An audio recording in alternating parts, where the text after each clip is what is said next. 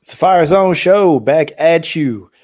Gonna look back at the final week of the NFL regular season, 2022 season. Man, I remember way back preseason, we started doing shows, and this thing, it is like a snowball rolling downhill. Before you know it, it's at the, I mean, it's not the end, but the end of the regular season.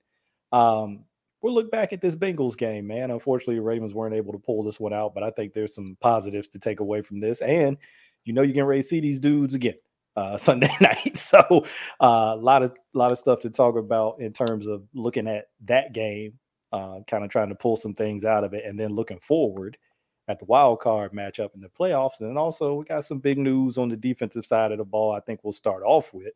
But before we do it all, as usual, gotta check in and see how my guy Denard Melton, man, myth, legend himself, is doing. How's everything going, man? I am doing good, sir. My birthday was yesterday, so I'm feeling older than old as I feel, but surprised the chicken at the same time. Absolutely got to wish you a happy belated birthday. I remember what it was like to be 25. Yeah, I wish that I was back there with you, but I'm hanging on. I appreciate the sentiment. Well, hopefully you had a good birthday, enjoyed yourself. Obviously you're here, didn't hurt anybody, so that's always a good thing. Not sure about charges that might pend. All right. As your unofficial lawyer, I would advise you against saying anything any further at this point. We'll move on. We will move on because we have some great news. Great news for us as fans of defense and fans of the Ravens defense in particular. The Ravens reached a deal with Roquan Smith. I don't have the tweet up in front of me with all the numbers. It was a lot of money, folks. You probably have seen it by now if you're a Ravens fan. So all the details are out there on Twitter or wherever you get your football news. It was a lot of money. Let's just say it's averaging about $20 million a year. He's currently, I think, the highest paid off the ball inside linebacker, whichever term you prefer. You know how that goes. It's always just, whoever the next great player up is resets the market. He was the next guy up, so he gets that title right now. But wanted to get your thoughts, man, on the deal and, just knowing that Roquan is got. I will say credit to you. You said back when they made the trade that they were going to sign. You said that early on. Oh, absolutely. Numbers 5 for 100, 45 fully guaranteed, 60, whatever that part of the guarantee is. In total, yeah. Total guarantees. And then 22.5 on the signing bonus. Okay, nice check. Yeah, absolutely. I think the key part of that is he's only a $6 million cap hit next year. Yeah, always nice when you get those first year cap hits low like that. Just in case you need to sign somebody else important on your team. Oh, well, just looking out for the future and all. Yeah. And oh, by the way, they really didn't add any more money to their cap because they released someone last week to make sure that wasn't possible. So his $6 million cap hit that was going to be there, it's no longer there. And now they just switched places. So, good move on their part in terms of that. The other part of that, we talked in the preseason when his name came up in trade room. Well, he could not get a contract signed with Chicago. And he asked to be traded, and he stayed out of camp. We talked about that on this show, how much of a fit he would be.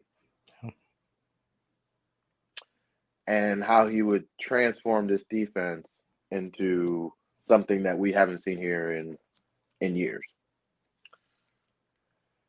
They made the trade, and the rest that you've seen is a team that can win in multiple ways. They have a defense who has proven over the last 8 weeks that they do not need an offensive football team to win football games. And the only reason why that's available now is because of this young man that they have plugged into the middle of this defense. Now, we can rewind back to last year when Lamar Jackson went down. They were 8-4. Snoop came in. He was scoring the exact same amount of points that he's doing this year. So what's the difference? What has allowed you to go to the playoffs? I know the answer to that. Yeah. That's the difference. You didn't have the luxury to say, hey, we can play to our defense because they're that good. They're the second-ranked red zone team defensively in the league. They've actually given up more touchdowns in the last 2 weeks in the red zone than they've given up in the last, 8 weeks combined. Yeah, they had a run there where they hadn't given up a touchdown. Yeah. And to me, I don't have to tell you this, but for anybody listening, that's the most important stat that I care about on defense is points. Yes. Points allowed. You can look at yards and yards per play, and I'm not saying that stuff's not important. Everything has a place. But it's about points. It's about points at the end of the day. Can you stop the other team from scoring? And then I look at takeaways. Can you take the ball away? Those are the two biggest things. Absolutely. And they've been very good at both of those things. Yeah. Since he joined. The communication is better. The investment that you've put into your team looks a heck of a lot better than it did last year. And the year before that, when guys were healthy, the defense didn't look anything and it resembled this. Even when Peters came over, how much of a shot in the arm they gave us. The fact of the matter is, the run game was still going to destroy that defensive team. And we saw that in the playoffs. Yeah, we saw it. So anyone who says that you can put anyone in the middle of the field and expect to get results, just look at the Titans and what Derrick Henry did. And it wasn't difficult. It was run left, run right. Stop me. Yeah. And they couldn't. Yeah, you'll get results. You'll get a result. You will get a result. Of some kind. And we talked about this before we started recording. Maybe you can even get away with playing some different kind of people there, some different body types there, and have some success with it for a while. But eventually, you're going to come up against that team who you use the Titans as an example. There's some other teams when they really commit to doing it who are going to say, look, I mean, we see it from the Ravens offense. It's just flip it. It's the same thing. We're going to run the ball right at you. If you don't have people that can stop it, this is going to be a long day for you. Long day. It's going to be a very long day for you. Eventually, you're going to need somebody who can stop the run, right? And I know, we're on this passing kick. We've been in this phase for years now with the game, and it's the way that the rules are all geared. And that's fine, right? You can say, hey, look, this is about throwing the ball. You see people talk about, well, especially in the playoffs, you got to have an offense that can outscore. It's not about defense anymore. Well, look, the Ravens don't have their starting quarterback right now. They may not have their backup quarterback. They may have to run out their third string quarterback again. If you don't have a defense that can stop people, you don't have a guy who can outscore the other team. Right. So you better have a defense who can stop people. So to me, it's always going to come back to defense in some form or fashion.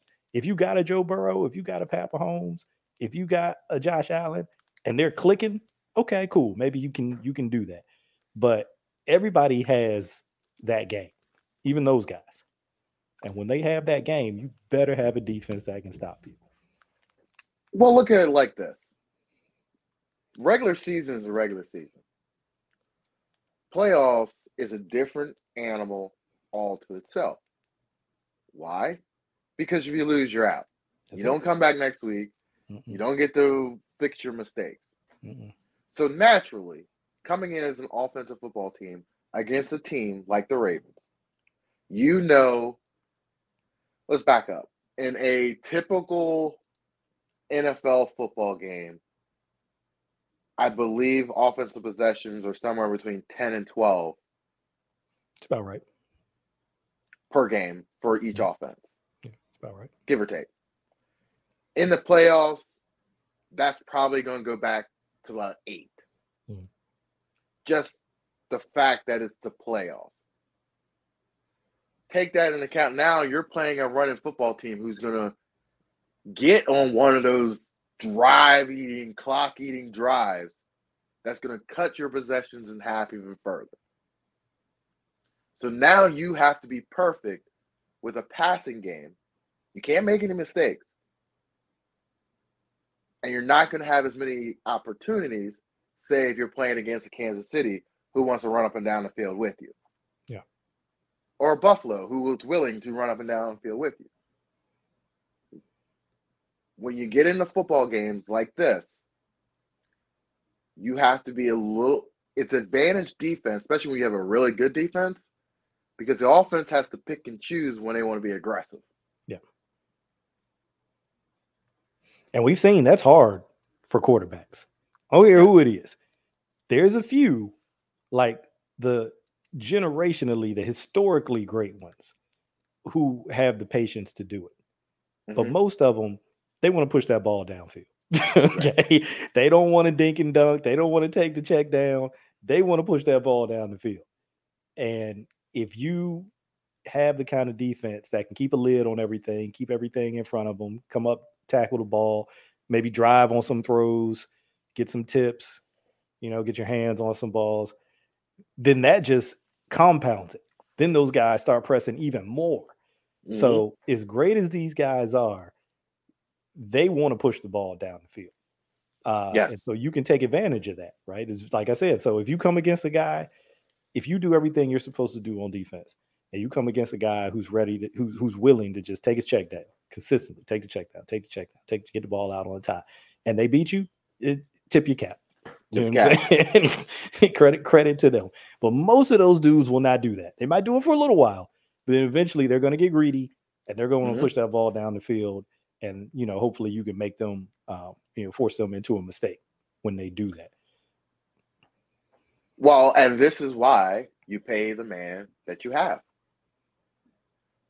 Him and Joe Mixon are going to be best friends on Sunday. Best friends. I don't think Joe want to see him no more. Smith is going to be best friends with Hayden Hurst all game.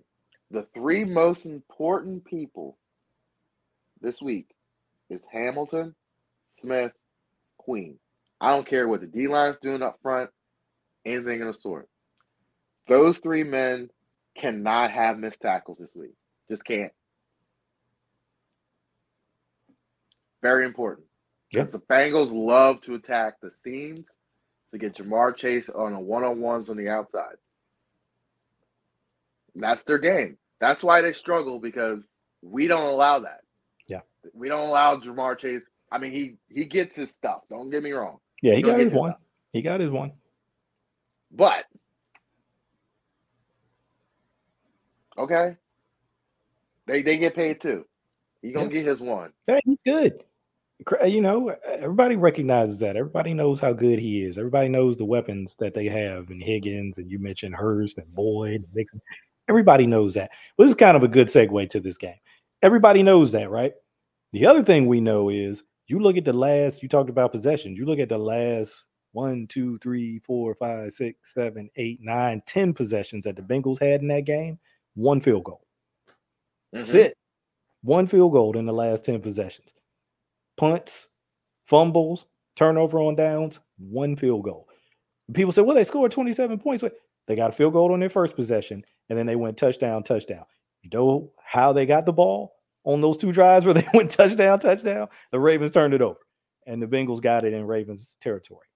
So, yeah, does the defense still got to go out and try to get a stop in those situations? Absolutely. But when they didn't have sudden change, when they didn't have to defend, start defending from their own territory, they held them to 3 points over 10 drives. So people can say, well, the Bengals weren't trying to win the game. But shit, I looked like they were trying to win the game to me. The Ravens were still in that football game up until Sammy Watkins fumbled. Yeah, if they weren't trying to win, why were all those dudes playing? They're going to look at the film and they're going to understand they have to play. They have to bring their A game. Yeah. They can't come in and think. Now, if it's Anthony Brown and he comes out and does it again, sure. But the best, I can't believe I'm about to say this out loud. You gave him a compliment. I was stunned. I was stunned when I saw it. Stunned. The madness that is Giro actually may work, or might have been the genius behind the whole thing. This man threw it 44 times. Say the word.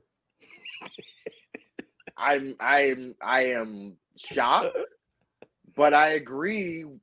At the end of the day, what was going on? Maybe it was brought on by the fact that Gus went down early, but still, when Brown hasn't had live snaps of anything. Mm-mm. He had that second half against Pittsburgh, right? Yeah. Well, yeah, he had like 2 or 3 series. Right, like, no, whatever that, whoa. That's just baptized by fire. You just handing the ball off and throwing that route. Yeah, okay? He had a whole week going into this game of first team reps in practice. Whole week. But live reps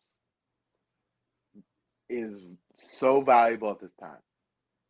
And the fact that they didn't baby him in the game allowed Greg Roman to see what his limitations were. So now, coming back against the exact same team, you can hone in what Brown does best against the Bengals. That is your sole focus. What did Brown do very good against the Bengals? Now, the Bengals are going to look at that and say, okay, we have to stop those things. Yep. But now, you don't really know what it is because there were 44 snaps. The man saw everything that you could throw at him. Yes, he had 3 interceptions. Okay. But guess what? He's going to learn. He's going to understand. I can't make that looping throw in the first quarter. Like, you got to eat those. He seems like he's a very quick learner. He's going to understand not to do those things. Yeah. But now you can play to his strengths if you get the running game rolling, which I feel like he's a very good play action, strong outside the numbers thrower. Yeah.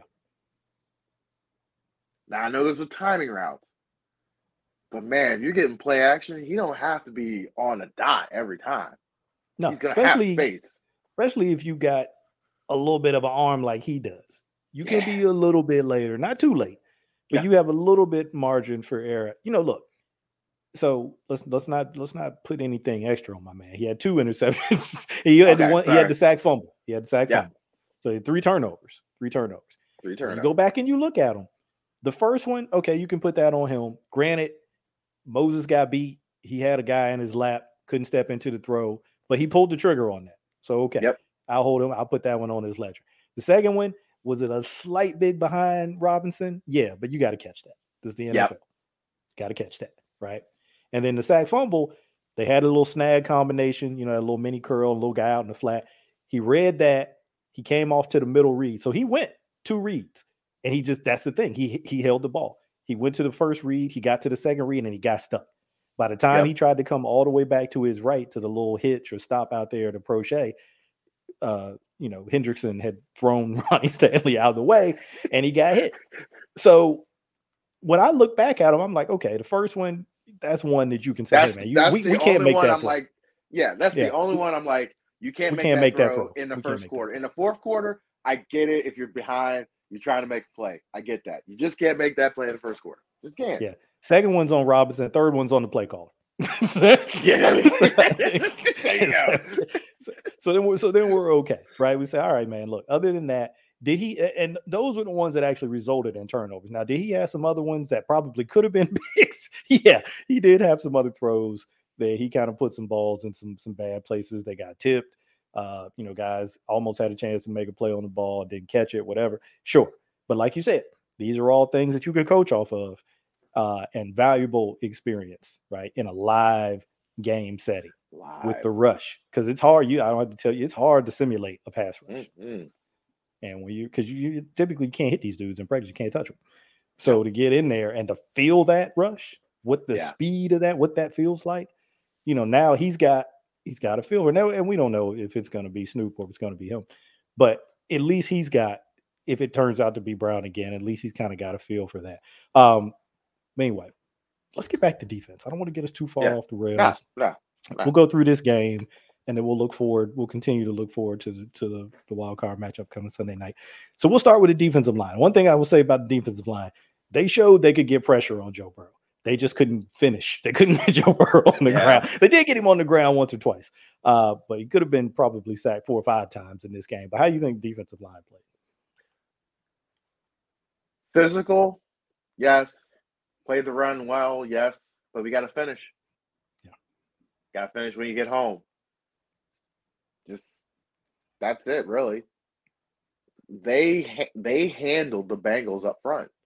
Now the Bengals are going to be down one of their best offensive linemen. Now they're down 2. Yep. That's going to change some play calling. They're going to be a lot. I don't know who the guy they're putting in, but obviously he's a backup. He hasn't played very much. No. So he's rolling in his first game. You going to put Calais Campbell over him? Absolutely. Go to town, big fella. Teach that dude how we play in the playoffs. So from this game, they got good rush. They got good pressure. They got him off his spot. I expect them to turn it up even further. Ajabo, I don't know how you're not going to play him this week. I don't know. You got to. I mean, he brought a freshness that's been lacking over the last few weeks. Like, there are guys getting there. Even always, if you pay attention to the film, he's played very well the last 3 weeks. Yeah. He does what he's supposed to do in the run game. He puts some good rushes on tape. You and I have been talking about this all year with him. He just hasn't been able to finish on a lot of these rushes for whatever reason. I think a little bit of is kind of what Justin Houston was talking to him about in the preseason. You can't telegraph your moves. Okay. You cannot show these guys what you're doing before you do it. And I think he's still doing when you look at him, just physically, just looking at him and looking at him move and look at how he rushes, he's getting a little bit better at it, but he still looks like a basketball player playing football to me. Yes. A little bit. He'll need to go to pass rushing camp this off season, which will be good for him. It will also be, knock on wood, the first off season that he'll really have that he's not either hurt or it's COVID, which is very important. He's also going to have an opportunity where, knock on wood again, that everybody comes out of this game healthy or comes out of the rest of the season healthy, that he can concentrate on one thing. He doesn't have to learn what Bowser's doing. He doesn't have to learn what Calais Campbell's doing down at the D tackle since he's out for a few weeks. He doesn't have to flip-flop over to Justin Houston, who's out for 2 or 3 weeks. Like, all this he did to sacrifice to get this team through the first 8 weeks of the season has stunted his growth a little bit, but I don't think it's to the point where he can't recover because of what's transpired over the last 2 years. COVID, soldier surgery, not healthy coming into the season. He'll be healthy this offseason. He's going to have an opportunity not to have to just rehab all summer. He's going to work on technique. He's going to learn some stuff. So I'm very excited about what he's going to be able to do next year. I think he's going to grow more between 2 and 3, and people are going to be like, "Oh, that's a different dude." No, he's going to have time. Yeah. He's not going to have to worry about other stuff. He's just going to worry about football. Yeah. Plus, he's got a guy, you mentioned Ojabo, you got a guy that's pushing you.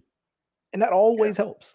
That always helps. You can spin that however you want to spin it. But in my mind, when you got somebody at your position that's coming, they're out there making plays. it affects you. You know, you kind of like, all right, I got to tighten this stuff up, right? I got to tighten this thing up. He's coming out here. He ain't been here the whole season. He coming out here making plays.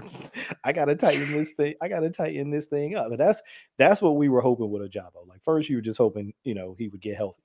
And then you're like, all right, if he gets healthy, maybe he'll see a little bit of time. They'll give him some pass rush stuff. And then you're like, oh, if he's going to come in the game and take the ball, he going to get the ball. Okay, we need to see more of this dude coming in there. But they've been doing some things with Owe the last couple of games that I like. I mean, I always felt like he would be good at it. I think it's taken him a while.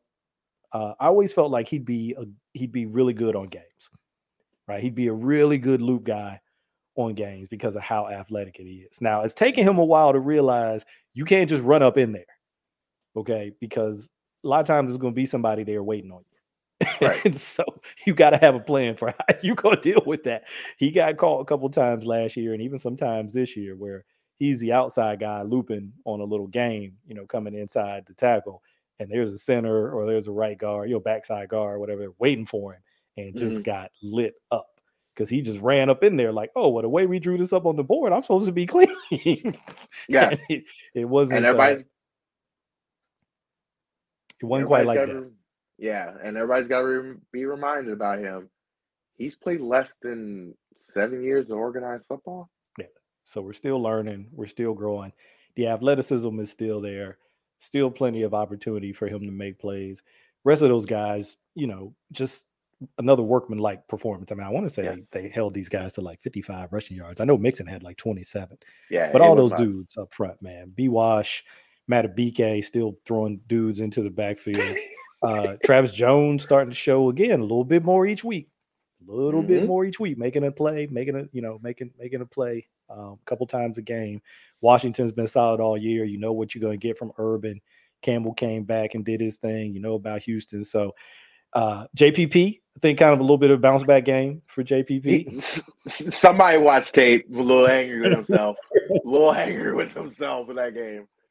So it was good to see him. Bowser's being Bowser, doing Bowser things. Think about this D-line that's coming back. How young, all in the contract for another 2 years at least. Yeah. All of them. Yeah. I mean, you've got a Bowser, Ojabo, Owe, Matabike, Jones, Washington. Am I missing any of the young guys? I don't. No one on the IR. I don't think so because Mac is gone. Rashad Nichols, who we saw a little bit last game. You know, we don't know if he's going to be a guy on the active roster. Still kind of fighting for a spot, but you hit all the core guys. So you can't tell me this team can't draft. They can draft. They can draft defense. We know they can do that. And we're probably, and this goes into the $20 million about the linebackers that we're going to go into. The reason why they can make that type of investment, sometimes I wish people would not talk in such a narrow focus and look at the very big picture of this whole thing. Most teams can pay 2 to 3 guys on each side of the ball good money. Like that big contracts. Yeah. Yes, you want to pay the pass rusher $20 million, $25 million. That's where the money should be invested, right? Well, guess what? We got some young Thundercats up front where, guess what? We can invest that money elsewhere. Now I got a dude who can tell all the young cats, keep them all corralled in the jungle, not ripping off this dude's head, ripping off that dude's. Let's rip off this one dude's head. Let's focus on the mission. Yeah. And that's what you're paying for. You're paying for continuity. You're paying for a dude who's going to be there, who already knows the defense so well. Now he can disseminate that on the fly, and all Mike Macdonald's got to worry about is calling a play. He doesn't worry about is Queen going to be in the right spot? Is this dude going to be in the... You don't have to worry about any of that stuff. All you got to worry about is 3rd and 7. I want this package because I know these dudes are going to do it right. Here you go. And he's got confidence that if he sees something messed up, that Raekwon's going to make the change. You don't have to worry about that. Yep. Well, let's go into linebackers then, and that's a perfect segue into it. And yeah, that's something that I think in everything that he's done, which has been so high level, we can even lose sight of that a little bit. That he had to come in mid-season, November, and learn the defense. And he's done that and is playing at an all-pro level. I mean, just made really his first all-pro team. I think the players had a vote on first player all-pro team. He was on that list. So to come in, learn a defense mid-season, and then play at an all-pro level in that defense that you learned mid-season, and then become the leader essentially on that defense mid-season. It tells you all you need to know about what kind of player, what kind of person he is to just be dropped into this thing and basically just go right to the forefront in every aspect. So, every aspect. We can, like you and I talked about in our chat. I leave all the number stuff to the bean counters, man. If you want to put a value on that, I understand that you do have to value things. But well, is that worth $20 million? You talk about all the intangibles. I don't know. It's worth what it costs to me. Whatever it costs, that's what it's worth. Because I need that. I've seen it now on my team. I saw it from afar. They talked about how they saw, they watched him coming out in the draft from Georgia and how much, they liked him then. They knew they probably weren't going to have an opportunity to pick him. He was going to go early, and he did. But they talked about how much they liked him from afar. And you get him here, and it's everything you thought it was and more. And more. You woke up like Christmas in November? It's everything you thought it would be and more. So to me, I told you this. If you're the team and you say, okay, this is what we want. Everything about this dude is what we want. On the field, off the field, this is what we want. Leave it up to the bean counters to figure out what we got to pay for that. But this is what we want, and I think sometimes that's one of the hardest things. I think about this in my job, actually, my day job. One of the hardest things that we deal with is getting people to explain what they want. People have a very hard time explaining what they want. We buy stuff. I'm in contracting, we buy stuff. And so it's like, all right, tell me what you want. People have a really hard time being clear and direct about what they want. So I think once you can do that and then you see it, then it costs what it costs. It costs what it costs. It costs what it costs. Within reason, everything has a limit. I'm not saying mortgage your entire everything, but it costs what it costs. It costs what it costs. This contract is built in a way where if Oweh becomes a big dog in year 4 of his contract, you're going to have room to do that because you can move Raekwon's money. Yeah. So it's almost like they've separated, in quote unquote, the teams, the defense from the offense. You have built out a defense now going forward with Queen and Smith, and now you have Harrison and Ross, which is pretty good depth for next year. Sure. You've solidified that group. So you're not going to spend any draft capital on that group. You're not really going to spend, you might throw one D lineman into the mix up front, but you're not going to be looking for a pass rusher because you've got people now. You got people. They'll be looking for a corner, in my opinion. They should be looking for a corner. There's at least one draft corner and probably a vet to replace Peters or redo. Because they're they're probably not going to bring him back at this point. I mean, anything could happen in the offseason, but they've had this year to work out a deal with him. I think they kind of wanted to see what it was going to look like coming back off the surgery. Who knows? He seems like he's liked it here better than anywhere else he's been. So would he be willing to maybe take a little bit less than what he could get and stay here? Who knows? But plenty of time to think about all of that. I was supposed to start you off on linebackers. We went way off course. Anyway, inside linebackers, obviously Roquan had a monster game with like 16 tackles. How do you think those guys played? I think they played very well. I think they handled the middle of the field very well in pass coverage. I think Queen has settled down to the point where he kind of goes a little unnoticed in some of his stuff that he's doing now because he's quiet down so much. He's just making plays.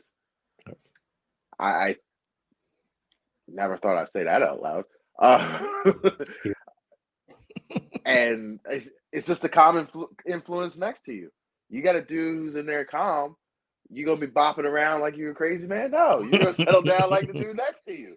Yeah. And then as soon as you start settling down, you're like, wow, it's so peaceful in here. I can see everything. I can see the guard pulling.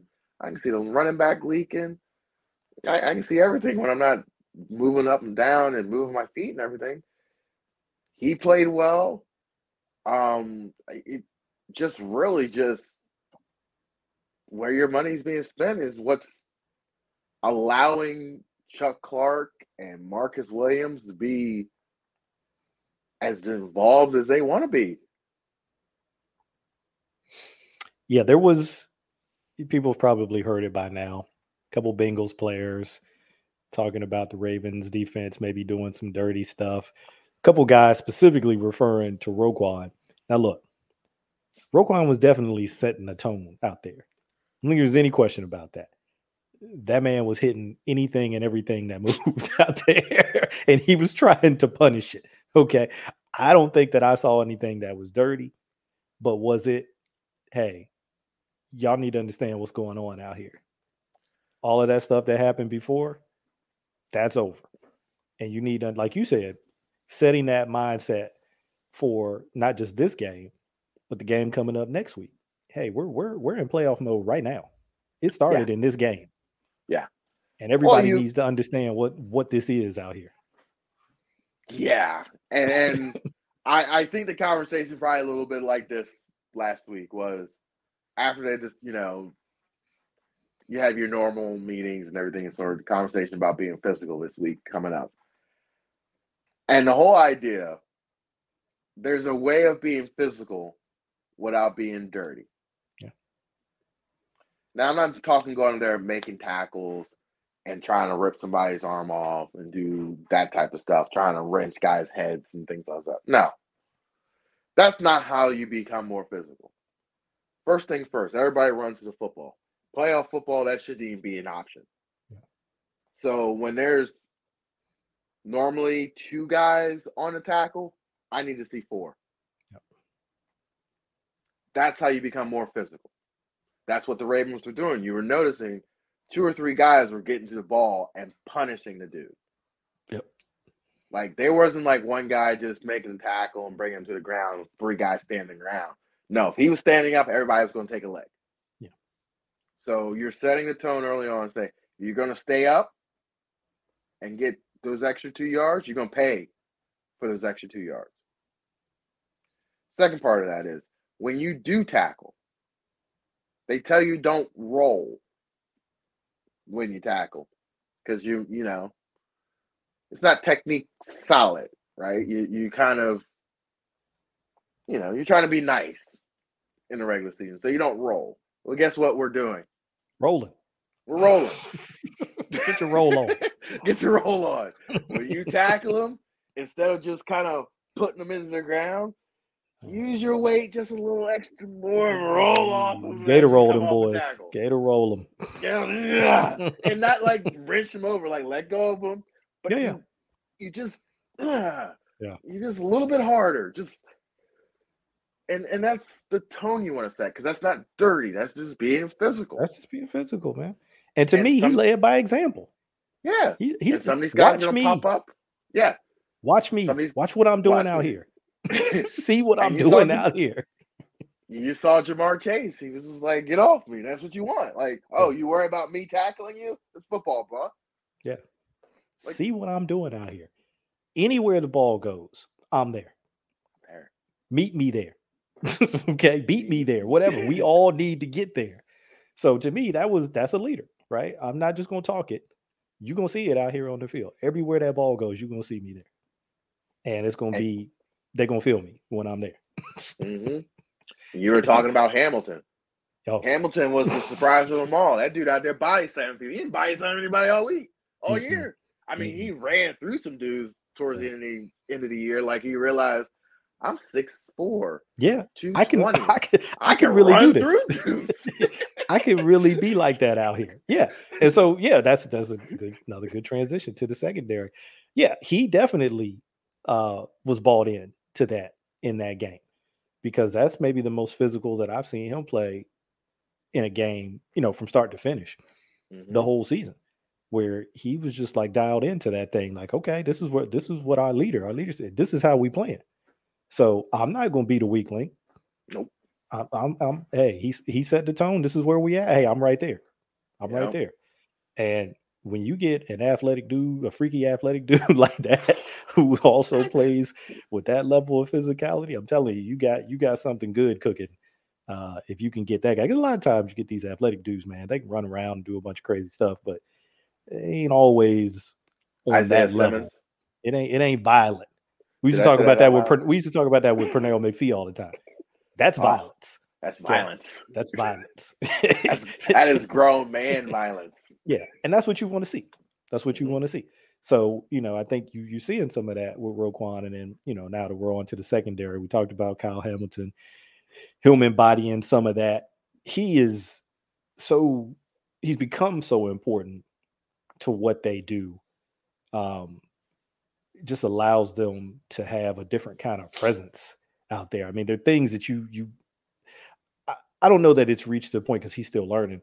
I don't know it's reached to a point where there are things you can't do while he's out there, but it's more difficult for you on offense to try to do certain things when he's out there at nickel. And you've got to account for him as a blitzer.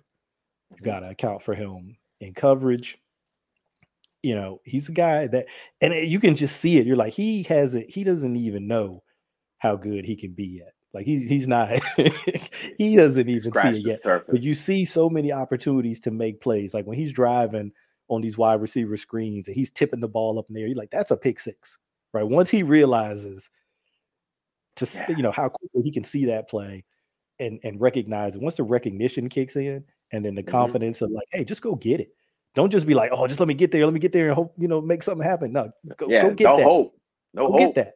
Go get it. Go get it. Anyway, go get it. The secondary as a whole, Marcus Williams made some plays. They really didn't go at Marlon too much. I think they got him for like one back shoulder. That was about it. Our man Worley was bodying people out there. How do you think the secondary played? They were physical. They were aggressive. They took the fight to the Bengals receivers. They understood what the Bengals were trying to do to them. They understand it.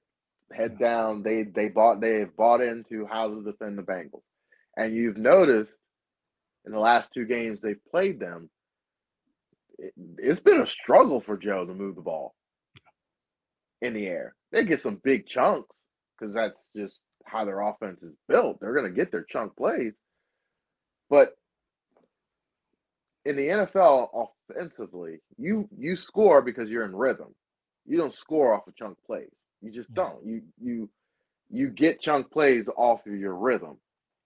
And if you're just moving the ball off chunk plays, you struggle. You struggle inside of the red zone because you don't have a rhythm. You don't. Everybody's not feeling good. You're just like, oh, we popped one, but you're back to the grind. It's like, well, we can't really move the football. So I think the secondary, having Marcus Williams back and him being more and more comfortable with his hand and knocking off a little bit of that rust that he had early on, the man is playing like a wild man back there. He he's coming up like old Ed Reed in terms of run support. And it's nice to see when both safeties want to get involved and you're not just one-sided and teams can run to one safety knowing that Earl Thomas won't come up and tackle. So having that duality back there is just heaven sent. And kudos to Worley. And I hope Stevens gets healthy and he plays this week. But this is the difference between, we talked about this in our chat, between a zone corner and a man corner. Marlon Humphrey is a man corner trying to play zone. Yeah. Worley is a zone corner, and that's it. That's who he is. And he's very good at it. Yeah.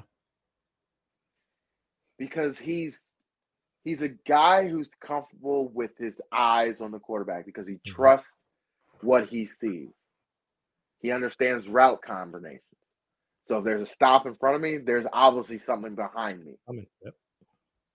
And when you are a zone defense, you know that the curl defender, once nothing is in his zone, is going to transition to the flat.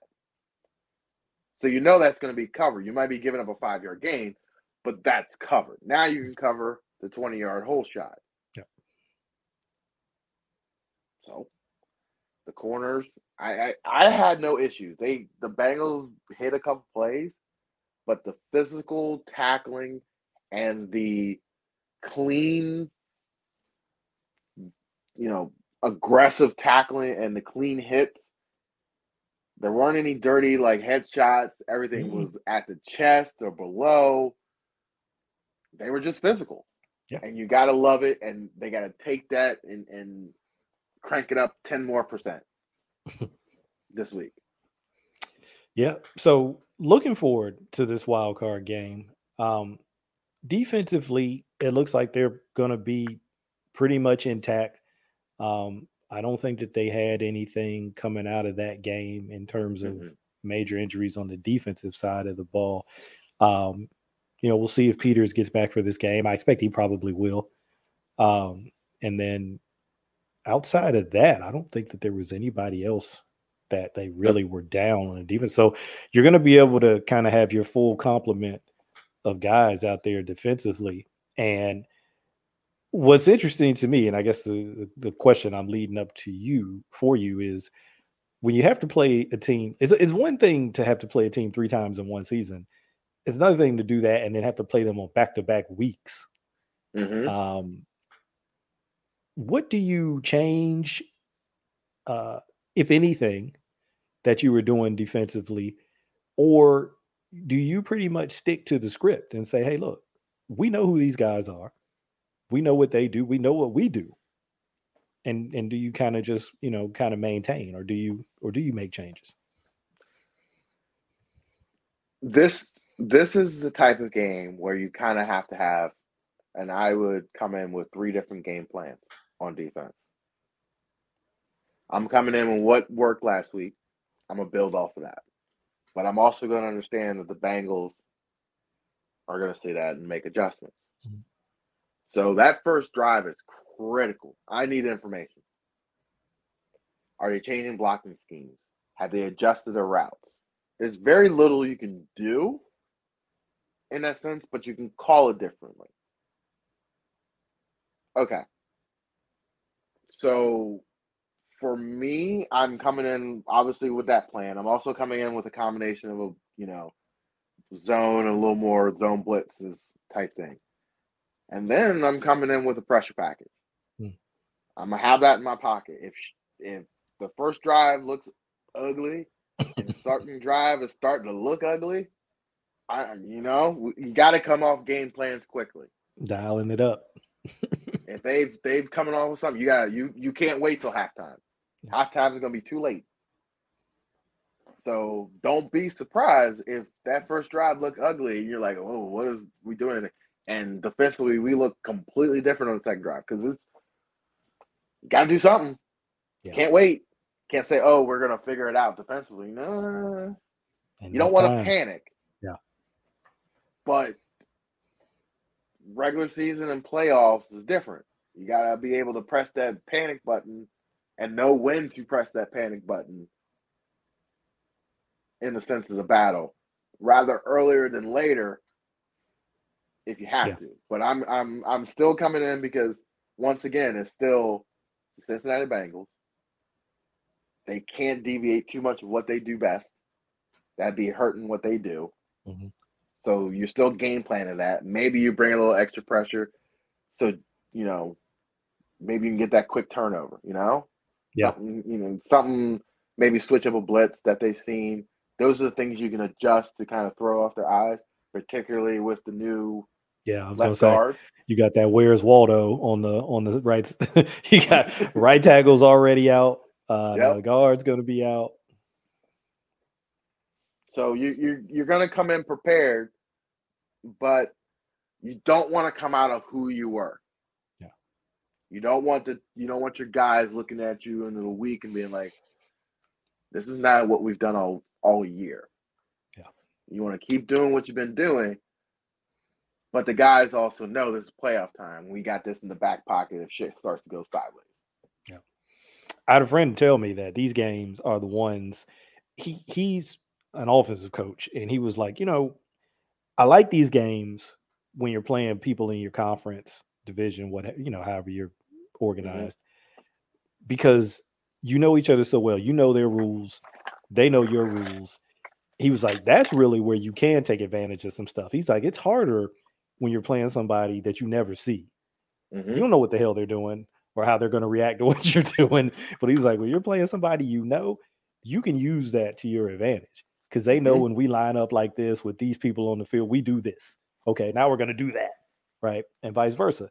So he was like, I kind of like these games. He's kind of a Ravens fan. He's at least from this area, but he's out like in the Midwest now. And he was like, hey, I like this game. He's like, I like their chances regardless of who plays quarterback, because he was like, they know what the Bengals are going to do. And really, like you said, he's like, they're so big play dependent. This is really what drives their offense is the big play. He's like, if you can keep everything in front of you with them and make them go the long, hard way, that's not how they want to play. No. They don't want to play that way. Doesn't mean they can't do it, but he's like, I would have to see it. Yes. You're gonna have to show me you can do it. And then, like you said, I might have to make if you're doing it and you're having success and we just can't get you off the field, and okay, I might have to go to whatever I need to go to. But he was like you, it was funny. He got a chance to see the last game, and he was like, really, the only time that they got plays in this last game is when they went to that damn fire zone. I was like, well, that's their thing. They're gonna throw that fire zone out there, that 5-man rush, the 6 in coverage every night. And he was like, they were dropping away. He's like the middle hook player. I was like that. He's like, it's not gonna work against this team. So he was like, I don't know if that's something. He's like, I don't know if that's something McDonald was just putting on tape. But he was like, I don't know that you want to go to that too often where your hook droppers are Owe and Justin Madubuike. He's like, I don't know about that one. Right. But like your friend said, he's just that's something they're going to prepare for this week. Yeah. Now they can come out and be super basic and just leave Queen and Smith. That's it. We're going to do 4-man rush, and I'm not going to blitz all day. Yeah. Maybe completely change it up. Like, that's the beautiful part about zone.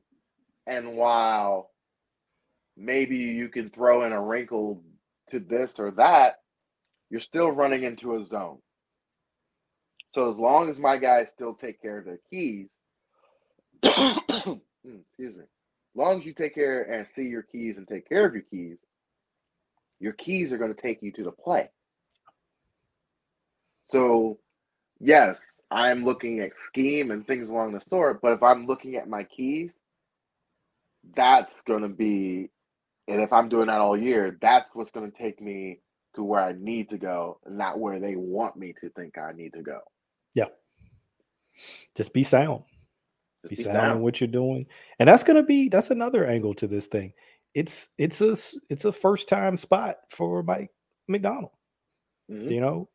First time in a playoff game as the defensive play caller. I feel like this season he's learned a lot. I think he's grown as this season has gone on. We've seen him down the stretch, and it's almost like Roquan Smith had a calming effect on him too. Well, it becomes a lot easier to call your defense when you know two of your linebackers are never coming off the field. Yeah, when That's I easy. know I got this guy out here, and he can make a lot of things right. I don't have to feel like I got to do all of this disguise and all of this exotic stuff. I don't necessarily think I got to do all of that. So that's the one thing that I want to watch for, because I think he's been really good at that in recent weeks, where it's like, hey, even if things start to kind of go off the rails a little bit, I'm sticking to the script because I believe in what we're doing. And if we do it the way I know we can do it, we can keep these guys out of the end zone. I think that was a big part of that run that they had, where they weren't giving up touchdowns. Like, look, let's just keep doing what we do, right? Yeah. Like we've talked about this before, when things are maybe going off a little bit and you're getting hit for a couple of plays, let's go to that call that we know, that day one install call that everybody knows. Let's just go to that and just play that, and we can settle everything down, and don't feel like, all right, we got to start sending the house. We got to start playing heavy man. Don't get crazy. Those are like his change ups now, right? Those are kind of become the change up situationally. And you got to be careful about that, because it only takes a couple of those with Burrow. I mean, look, I got to give Burrow his respect, man. I mean, you give him a couple of those a game and he'll hit you. So if you're going to do it, you got to be really, particular about the situations that you go to it in. And, you got to feel really good about it, because if you don't get him, we saw that dude is hard to get your hands on. Mm-hmm. Okay. He will move around in the pocket. And when he can buy more time, those guys are going to find openings down the field. And that's where a lot of their big plays come from, really. If you can keep him in that cage and keep everything in front of you and make him check the ball down, like I said, I feel like we talk about that like every other week almost on this show. I feel like most teams in this league aren't patient enough to do that. Most offenses in this league aren't patient enough to do that. So we'll see if he can stick to that script, or if he gonna start sweating and over there fanning himself because it's getting hot over there on defense. So the offense has got to do their part too. I mean, because that can dictate it too. The offense has just they just can't put drives together, and they're repeatedly putting the defense out there. I mean, at a certain point, it does put additional pressure on the defense. Like, hey, we gotta do something to try to shake things up in this game. But surprisingly, even with, I guess I'd probably put it at a probably better than 70 or 80% chance that Lamar's not going to play, I'm not all feeling doom and gloom about this game. I feel like they can do what they need to do to give themselves a chance to win this game. If you were going to pick an opponent in round one, anybody in this field, this would be the game you would pick if you were a Raven. There's no question about it. Yeah. I wouldn't, in the state of my offensive squad, I wouldn't want to see Jacksonville. I wouldn't want to see, obviously the 1 or 2 seed. No. No thanks. No thanks. And would you really want to see the Chargers right now? Absolutely not. Not part in the first round, at least. Part of me Justin feels like Herbert they're we all know they're gonna falter in the second round. Okay, I was gonna say part of me feels like they might be a little fraudulent. Yes, they've got him, and he's a talented dude. I know all of that, but there's just something about him that I've always felt like is not quite there. All the talent in the world. Don't get me wrong, physically, all the talent in the world, but there's something you got to have more than that. And I'm not sure if we're quite there yet with him. But no, you're right. This would be, these guys, as talented as they are, and Lord knows they got some guys that can go, but who they are. So. And you know what they're capable of. And if you give up more than 2 touchdowns, you're in trouble. You're in trouble on defense. That's just the reality. The reality is if the Ravens score 2 touchdowns, because they're going to get 3 field goals. It is what it is. This team will get 3 field goals wherever they go. because once they cross the 38, they're in range. Yeah. They're in range. So that's it. That's it. They're going to get to that point a few times in this game. The question is, can they get in the end zone twice? They can get in the end zone twice. That is a problem for Cincinnati. Yeah. Because now you got to try to push the ball a little more in a playoff game when you're losing possessions. That's becomes a recipe for just sitting in the zone and just waiting for one of those tip balls, one of those just weird things to happen. Yeah, and there it is. There's an extra guy looking at the ball. Yeah, and you've got these reserve offensive linemen in, so our pass rush. If we can get you into that mode where you're dropping back all the time, then we can kind of tee off from that standpoint. Yeah, it's going to be. Obviously, we talked about how much they need to lean into the run game, because that really is their identity. And for these young guys, at quarterback, whether it's Snoop or whether it's Anthony Brown, Snoop's played in back-to-back years. Anthony Brown, had the game last week, so he's got that one under his belt. But it's still new for them. Neither one of those guys have been in the playoffs. So it's new for. We remember Lamar's first playoff game. It was going 200 miles an hour out there for that dude. Well, once again, the play caller should have understood the situation. But 200 miles an hour, because everything is up in the playoffs. You know what I mean? The regular and the players talk about that. The preseason is one level, the regular season is another level, and the playoffs is yet another level. And so everything is up. And if it's your first time experiencing it, that's an adjustment. So, you're going to have to really lean on that run game and the coaching staff. We talked about Mike McDonald, but also Greg Roman. You're going to have to be at your best as well. Okay. We can't be cute. Can't be out here trying to prove how smart we are. You know what I mean? not this week. No. This has got to be about the run game and about getting these young quarterbacks in positions where, like we talked about earlier, if they have to throw it, if you choose to, if you're in a situation where either you have to throw it or you choose to throw it, whichever one of those you're in, if you can make that picture as clean and as clear for them as you can, these guys have good enough arm. They're accurate enough. They can make those throws.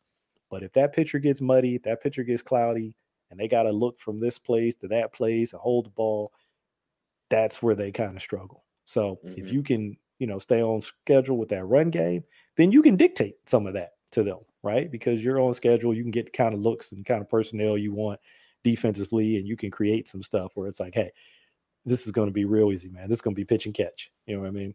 But you got to start dropping back because you're down, and they can sit back in their zones and they can disguise things, and it can be tough for these young guys. So, you got to try to stay out of that.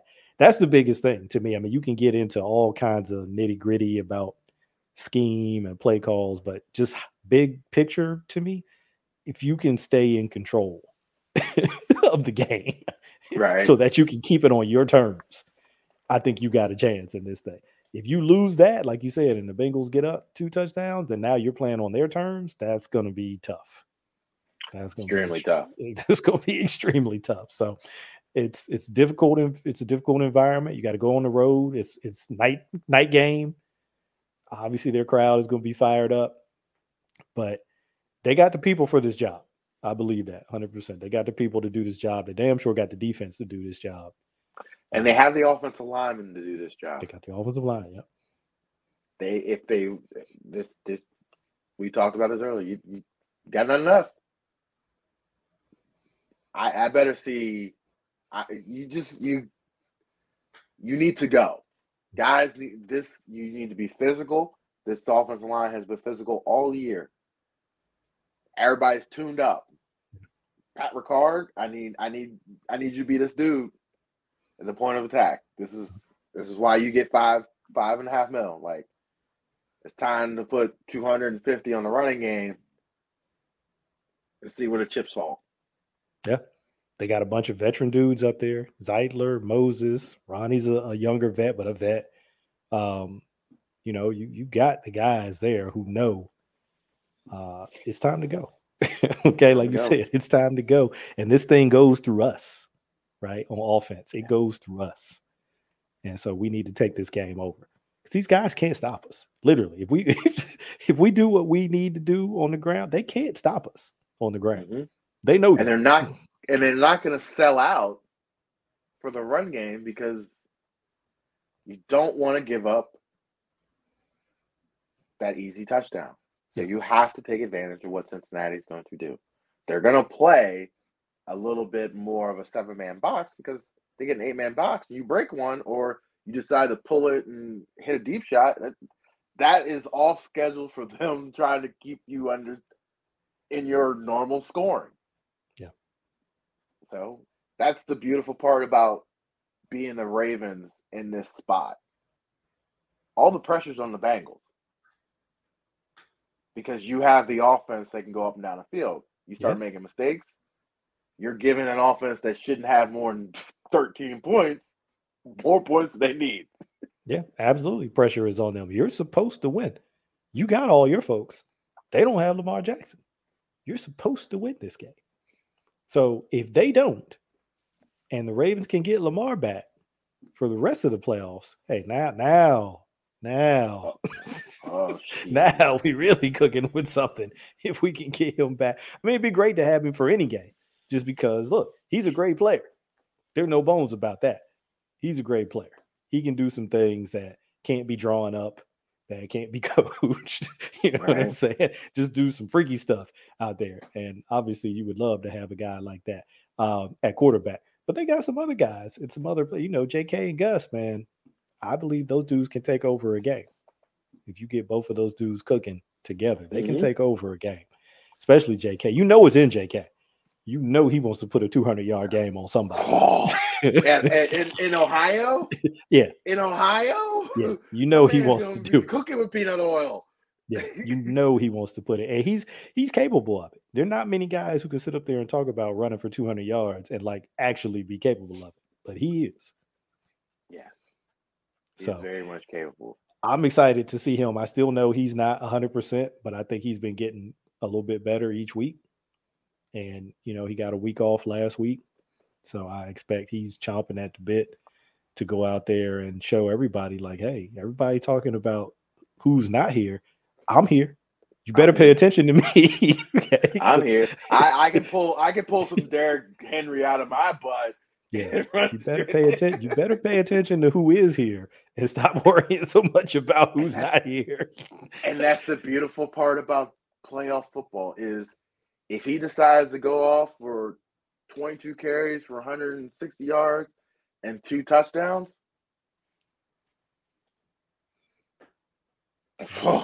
changes things. But that's the capable. That's what's going to happen up in Minnesota. Yeah. Barkley gonna go nuts. Yeah. You can tell me Daboll ain't gonna give him the ball 30 times. Yeah. Like you said, we ain't saving you for nothing. So you're gonna get this rock. Here you go. You are gonna get this rock. Yeah, ain't no more. You got the whole offseason to get 4 your for body 6, right. Here you go. Yeah. You got the whole offseason to get your body right or whatever. You getting this rock, boy. And you getting it every down. Yeah. Yeah. So that part's gonna be big for them. I'm looking forward to it. It's gonna be exciting. It's playoffs. It'll get no bigger. It's one and done. You know what I'm saying? So this is it. And man, I hope that we get to see a little bit more. Because man, the NFL season just comes and goes so fast. It's long. It feels long when you're in the middle of it, but it just goes so fast. And before you once know you it, hit November, it's like the accelerator gets pushed. Yep. Because everything matters in November. It's just yeah. You're like, whoa. You get to week 12 or 13, and it's most of the season is already gone, but you're like, all right, well, they play an extra game now, so we still got 6 more games, and it like that. It just like that. It is just gone. So I always start to think about that now, and I'm just like, you know what? Just stay in the moment. Don't be worrying about the end. Stay in the moment. It's like being on vacation.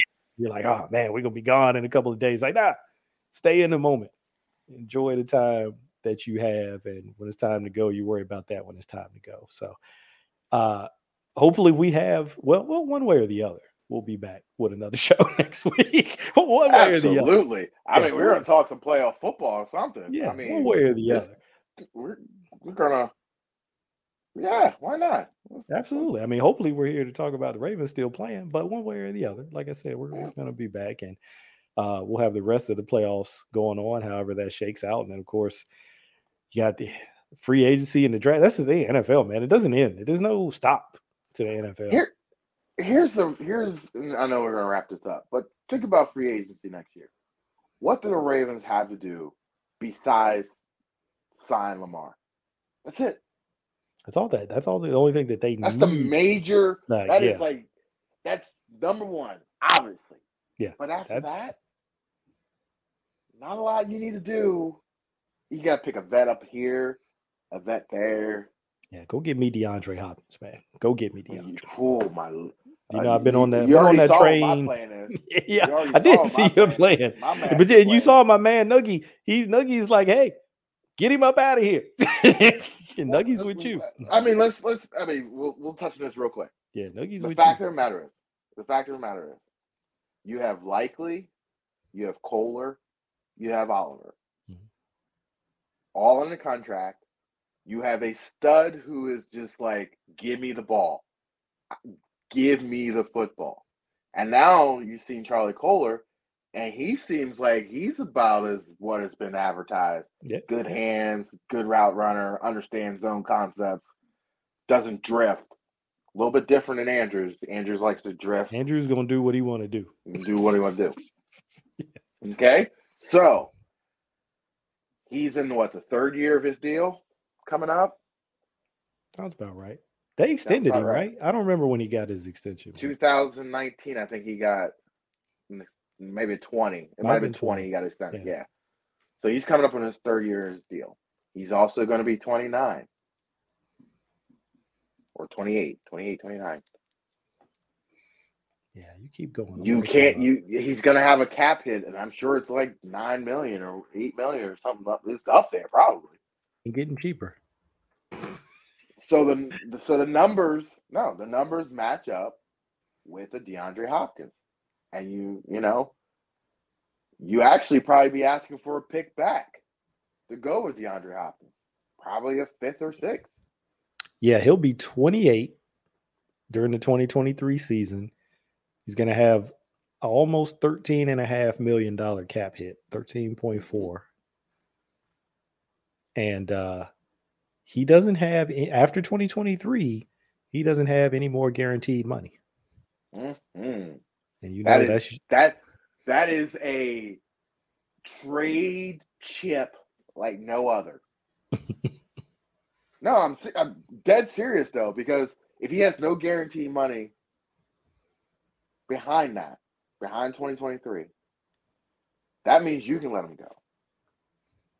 The next team you might trade him to, if he does play well, they will extend him. If not, he goes into free agency, and you get a 3rd round pick, or they get a 3rd round pick. However that's that. So they win with getting rid of DeAndre Hopkins' contract. They get a 3rd round pick if they don't want Andrews, and they get out of the dead money for both of them. And we'll take DeAndre Hopkins because now I can move Rashad Bateman to number 2. I have Likely and Kohler. I have Gus and JK. I have an offensive line that's going to be completely intact except for Powers. And you've got Ben Cleveland, who has shown when he's not screwing around, he can play football. So he seems like he might be the next dude up. Or you go get a veteran, stick him in there, just like you did Mosley. You got Falele over there, who's ready to do something. Do something. Maybe moving the left guard. He might be a monster. Who knows? But the pieces are there. I mean, you got to figure out what you're going to do with Ricard. I get that. But you have a chance to remove 2 pieces, get 1, and set your team up with a defense that you have that is young, fiery, and quite inexpensive except for one player. Yeah. I mean, Humphries is expensive. Yeah. But Marcus Williams is even not that expensive. I think he's like 8, 9. Let's look up Maybe? Marcus. We looked up Andrews, and really, when Andrews, you can tell the way they set this deal up that they were really looking at 2024, because then there's the dead money flips, right, between you can save more cap versus the dead money hit. 2023, the dead money hit still a little bit bigger than the cap, but you could tell 2024 was kind of the year where they were looking like, all right, if we want to get out of this thing, 2024 and then 2025 would be the years they might be looking out. Doesn't mean that you couldn't do it a year early if you can find somebody to maybe take a little bit of that. Well, that's the thing. I think the money between him and D Hop is pretty close. Yeah. So yeah, Marcus Williams, yeah, his cap number this year very low. You know, the first year $4 million, next year is $7 million. It doesn't jump up until 2024. It jumps up to 18 million in 2024. Yeah. But then again, he's at a point where there's no more guaranteed salary at that point. So they like to do that. The first 2-3 years is where they kind of try to give you all the guaranteed salary. And then, you know, the roster bonus, the signing bonus is prorated over those back end years. So you still got some cap stuff. But it's not. And that's been a change. That's big because that's been a change in the way they did contracts from the past, which is why they've gotten a little more flexible in the cap space. Yeah. That and drafting very well when people say they don't draft well. Yeah, they used to like those backloaded deals for sure. They wanted that back heavy kind of deal. I think ideally they'd like to get it where it's flat. It's hard to get to that sometimes. So it's not flat now, but it's probably not quite as heavily backloaded without the ability to get out. Like there's some big numbers, but you can get out. You can get out. A lot of those times they couldn't get out of those numbers unless they extended them. Like now they can just say, no more guaranteed money. Well, okay.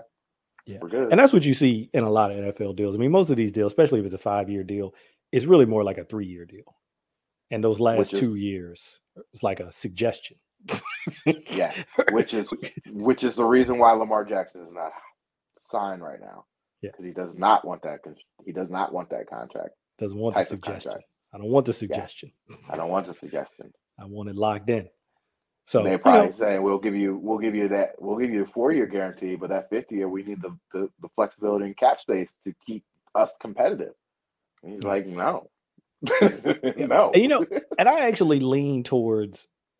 Now, surprising as it may sound, because I think a lot of people maybe have gone the other way over the season as it's played out. I actually lean a little bit back towards them getting something done in terms of a long-term deal. Now, they may have to tag him first and then try to, work out a deal before it's time for him to sign that tag. But I actually lean a little bit more towards it because I just think after a certain point, when there's a lot of money like that on the table, okay, it may not be everything that you want, but it's still a lot of money. The longer it's out there, the harder I think it gets to say no to it. You know what I mean? Yeah. It won't be out there forever. And if you really want to play the long game and say, okay, hey, no, I'm not backing off of this at all. You're gonna have to tag me this year. You're gonna have to tag me next year. You're not gonna tag me a third year because it's gonna be like $70 million for 1 year because of how high it'll be at that point. And then I'll hit free agency. Okay, if he wants to play that game, there's nothing you can do about that. That's with anybody. No. But they're prepared. They're prepared cap wise to do that. Yeah, but I think when those offers are out there and somebody says, "Hey, here's 133 million guaranteed," it's going to get hard to say no to that. The longer that number is out there, it's not 250 fully, like Deshaun, but it's 133 million dollars. I mean, that is a lot of money. So I actually lean towards them probably getting something done in the offseason. I know a lot of people don't feel that way. A lot of people feel like he doesn't want to be here. They're going to trade him. All those things are options, of course, but I don't know. I feel a little bit more like, you know what? I think that they're going to get something done, but we'll see. I think he not overplayed his hand per se, but we've talked about this previously. Is he hasn't played in December in 2 years? Yeah, I can't pay you. I want to pay you, but what am I paying you for? Yeah. Because right now, all he can make is a college season. That's literally what his body will allow. Yeah. And look, I get why he did what he did. He put it on himself to show, okay, yeah, I was hurt last year, but guess what? This year, I bulked up, put on more muscle mass, came back so my body can withstand stuff a little bit better. But then guess what? Happened again. It happens. You know what I'm saying? I was looking at this the other day and I was thinking about it like playing Uno with my daughter.